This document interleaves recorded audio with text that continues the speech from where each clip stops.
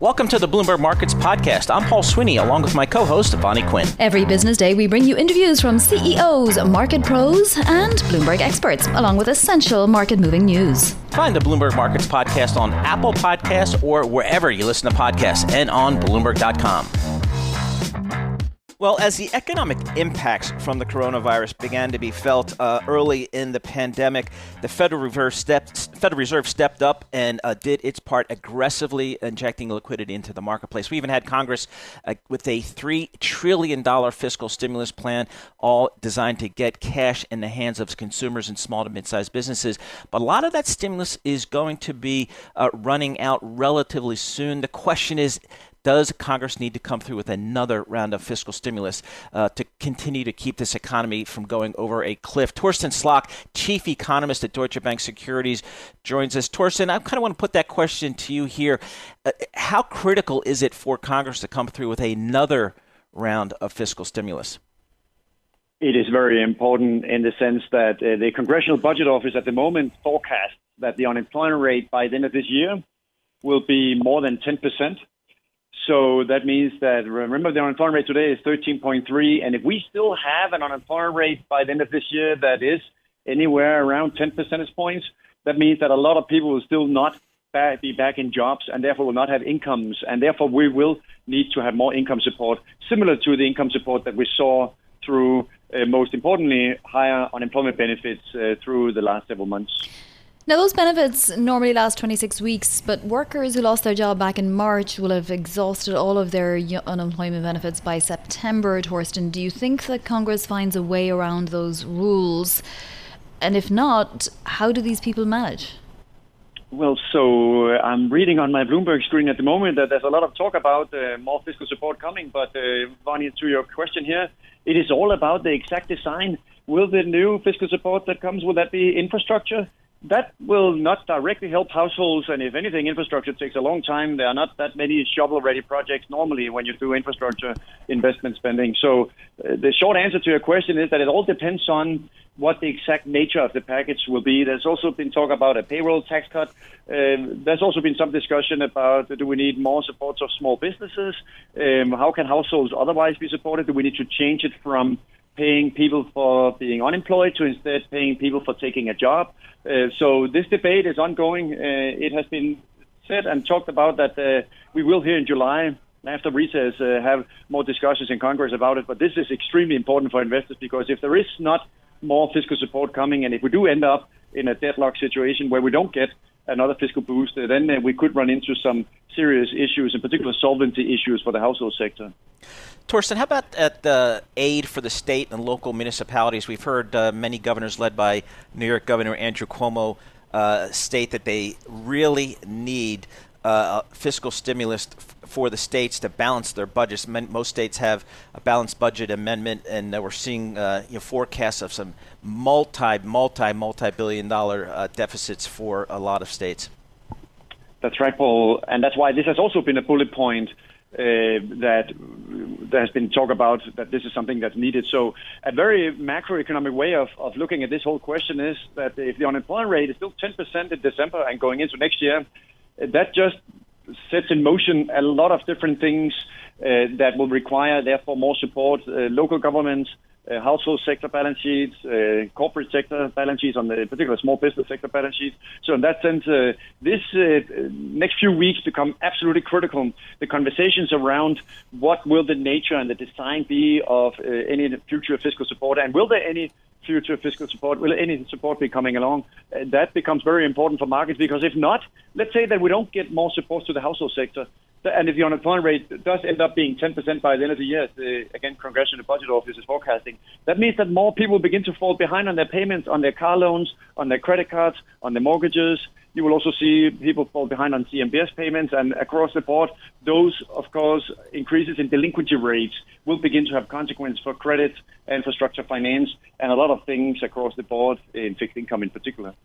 If you believe that the Fed will not let this happen and that Congress will also not let this happen, particularly in election year, then you have to start believing in MMT, right, Torsten? Is there a problem there?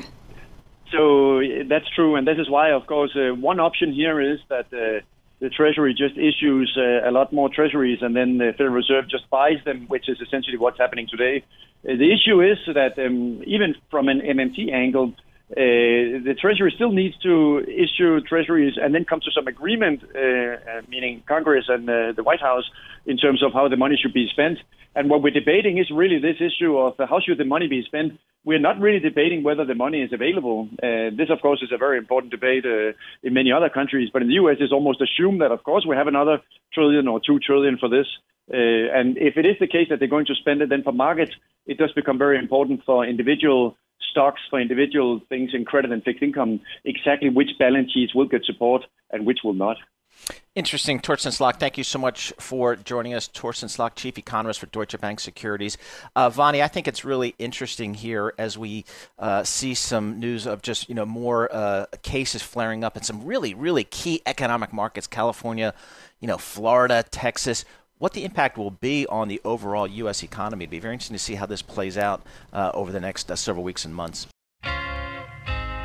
Well, plenty of new headlines on the coronavirus in the heartland and in some other states like Arizona and Texas this morning. Arizona virus cases jumping 5.4% over the 7 days. The previous 7-day average was about half of that.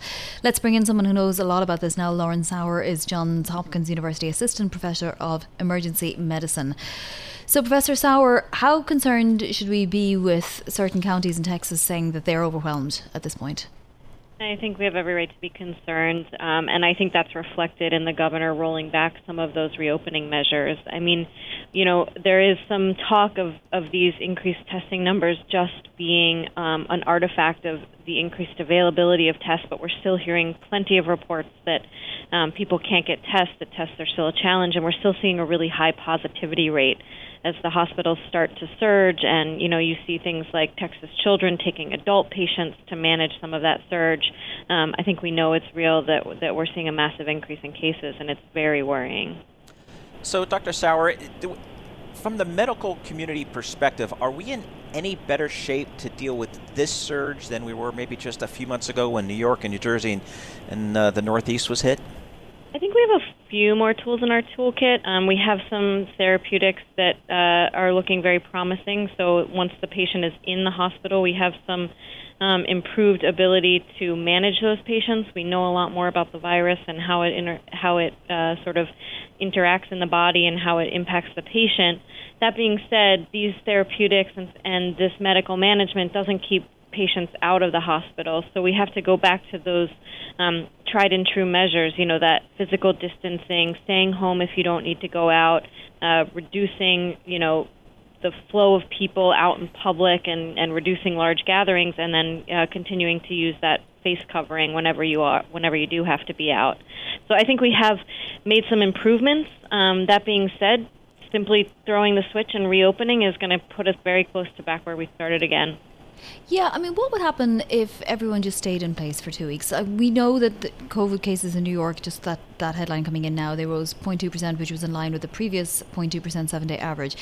And that's because New Yorkers just went home and stayed there for the most part.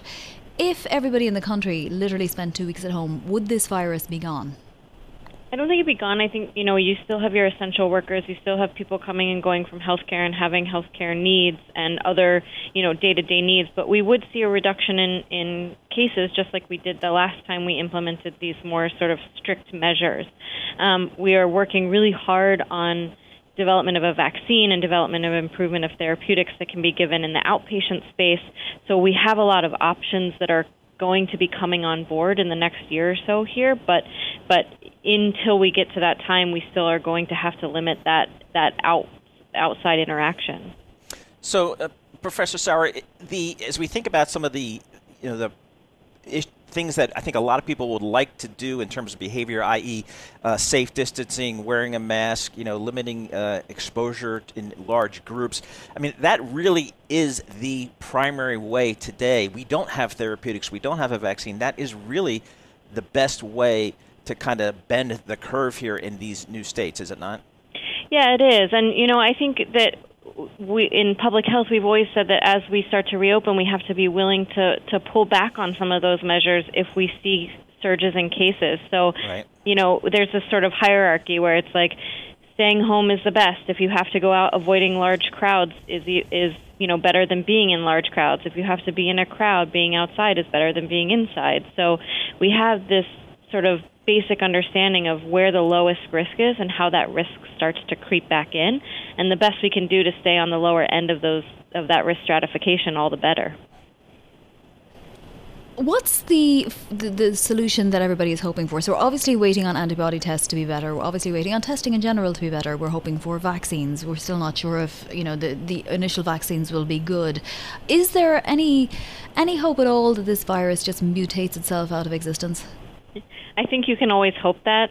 We are seeing data that says that there's not a lot of mutation in this virus. A lot of people with much more virology expertise than me are working very hard on that. But I think for now, our targets are vaccine and outpatient therapeutics, so things that are low cost, things that can be delivered outside of the hospital to reduce the severity of illness.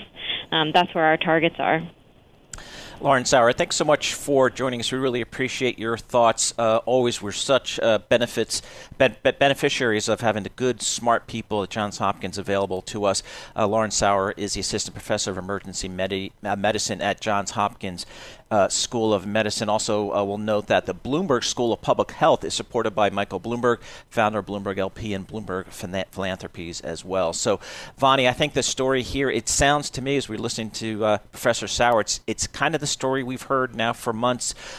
We know what to do. We know what bends the curve here in terms of, behavior. It's just having that conviction to get it done. And the folks in New York and the metro area certainly showed that conviction. Now it's time for some other folks in other parts of the country to do the same. Yeah, and I mean, you'll end up doing it by force, if not by persuasion, it seems like in the end. So may as well start doing it early and, maybe avoid the worst of it. It's just such a difficult position to be in. And the worst part of it, Paul, is that if you're, particularly affected, you could end up living with very long-term effects. And we know that. So, that's just terrifying.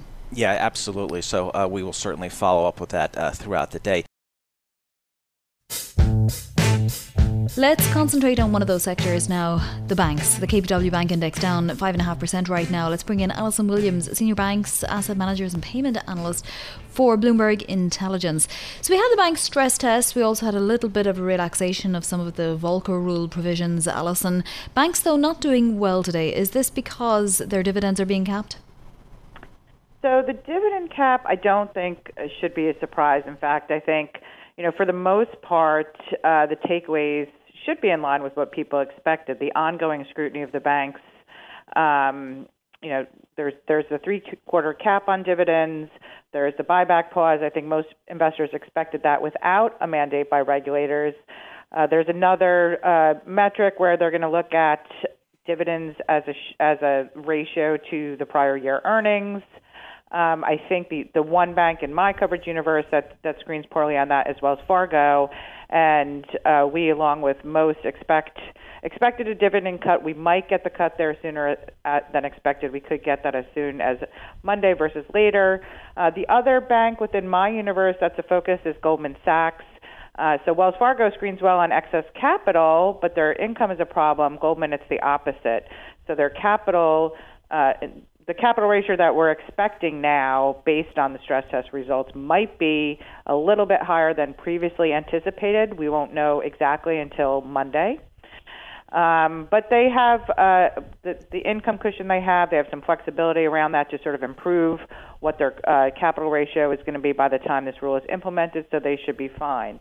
For the broader bank takeaway, the banks are all going to have to basically resubmit their plans. The results came out much more negative under a COVID overlay, which was significantly more stressful than the basic test that's governing capital requirements at the moment. And so the negative for investors is that there will be ongoing uncertainty related to dividends, so not just some of the banks that I talked about, but across all banks. But I don't think that should be a surprise to people. We're in an uncertain environment. And so it shouldn't be surprising that the regulators are going to try to keep their options open.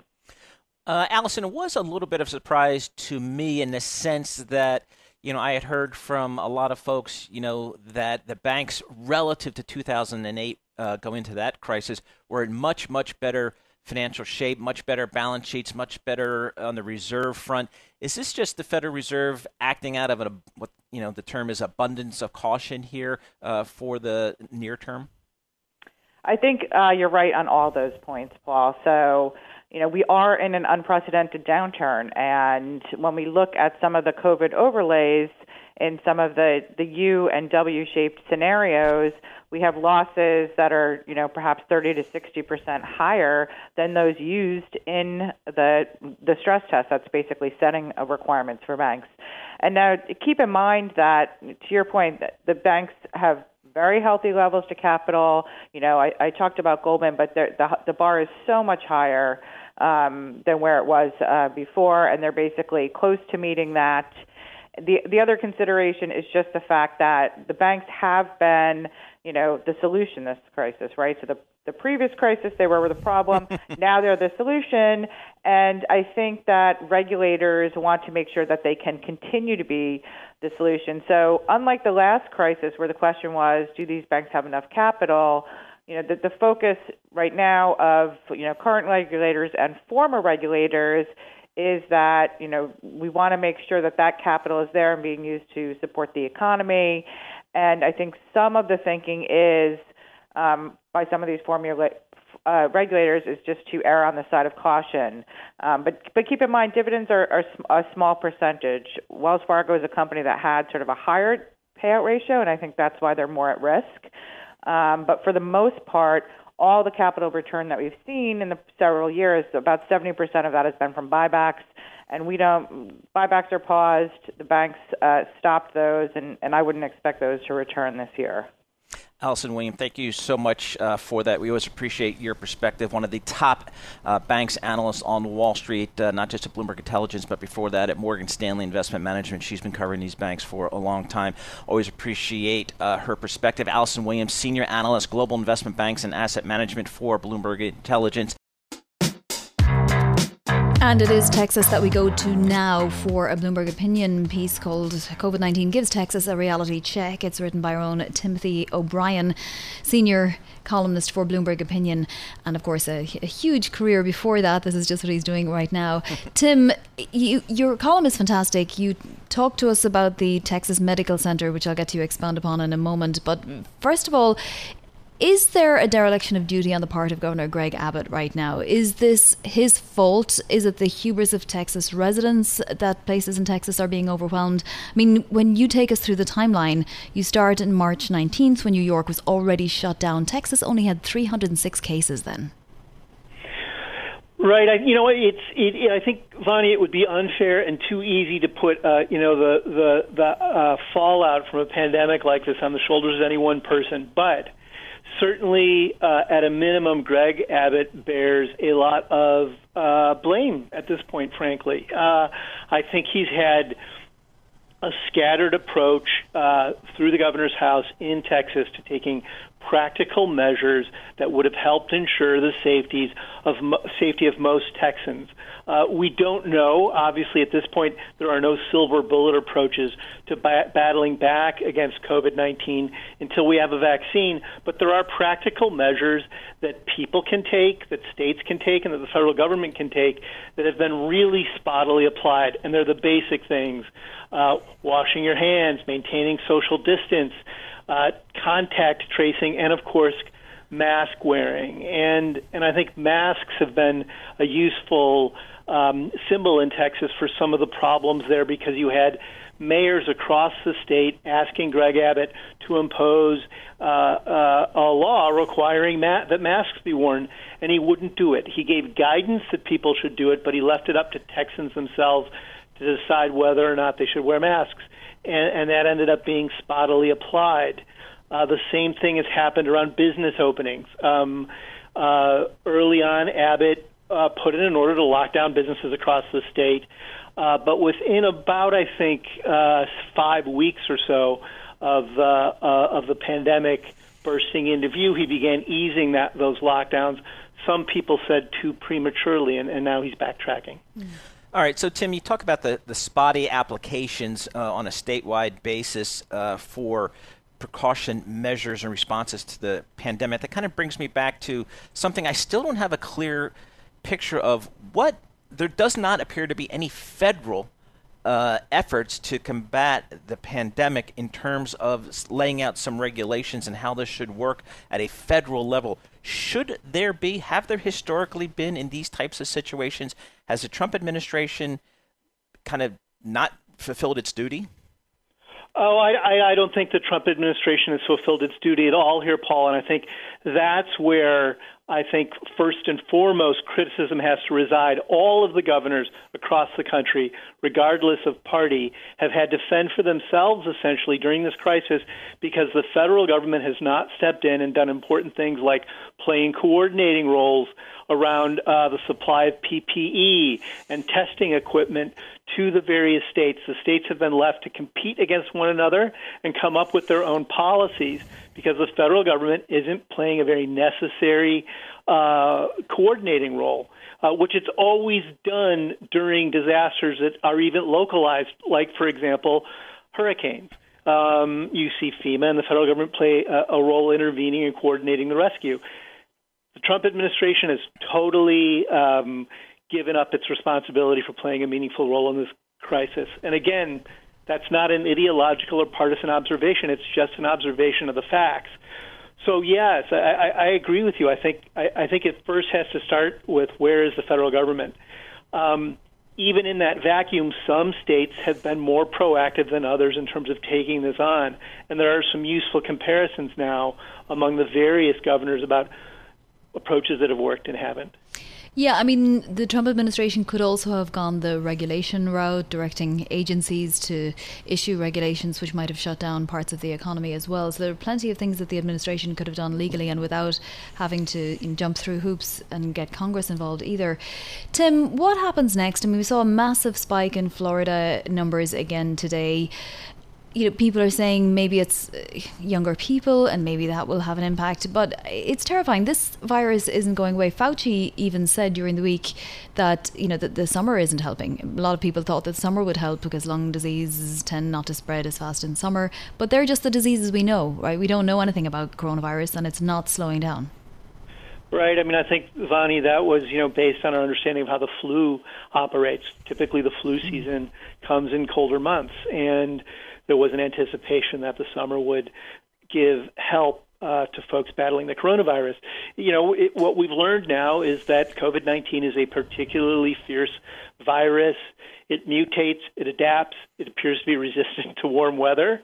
But the things that we do know that defeat it are, again, things like masks and social distancing.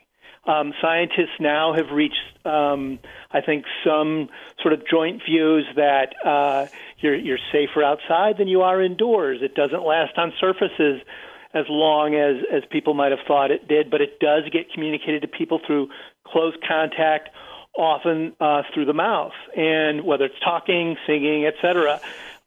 When we have practical information like this, there are steps we can take to battle back, like closing bars, which Texas just decided to do again today, but it has left its taverns open. And again, I think these are practical responses that have become politicized because of the current political environment we're in, which is unfortunate because it's leaving public safety in the lurch. Yeah, that's kind of where I want to go, Tim, maybe 30 seconds. Are you surprised at the level of politicization here? Because we do not see that really in other parts of the world at all. No, I mean, I think the United States is facing a reckoning right now. We have a very immature and destructive political dialogue that doesn't allow us to reach solutions, and we are politicizing things that simply shouldn't be politicized because we've gone through years now of this idea of sort of war on objective reality and facts that makes it hard for people to trust one another and reach consensus.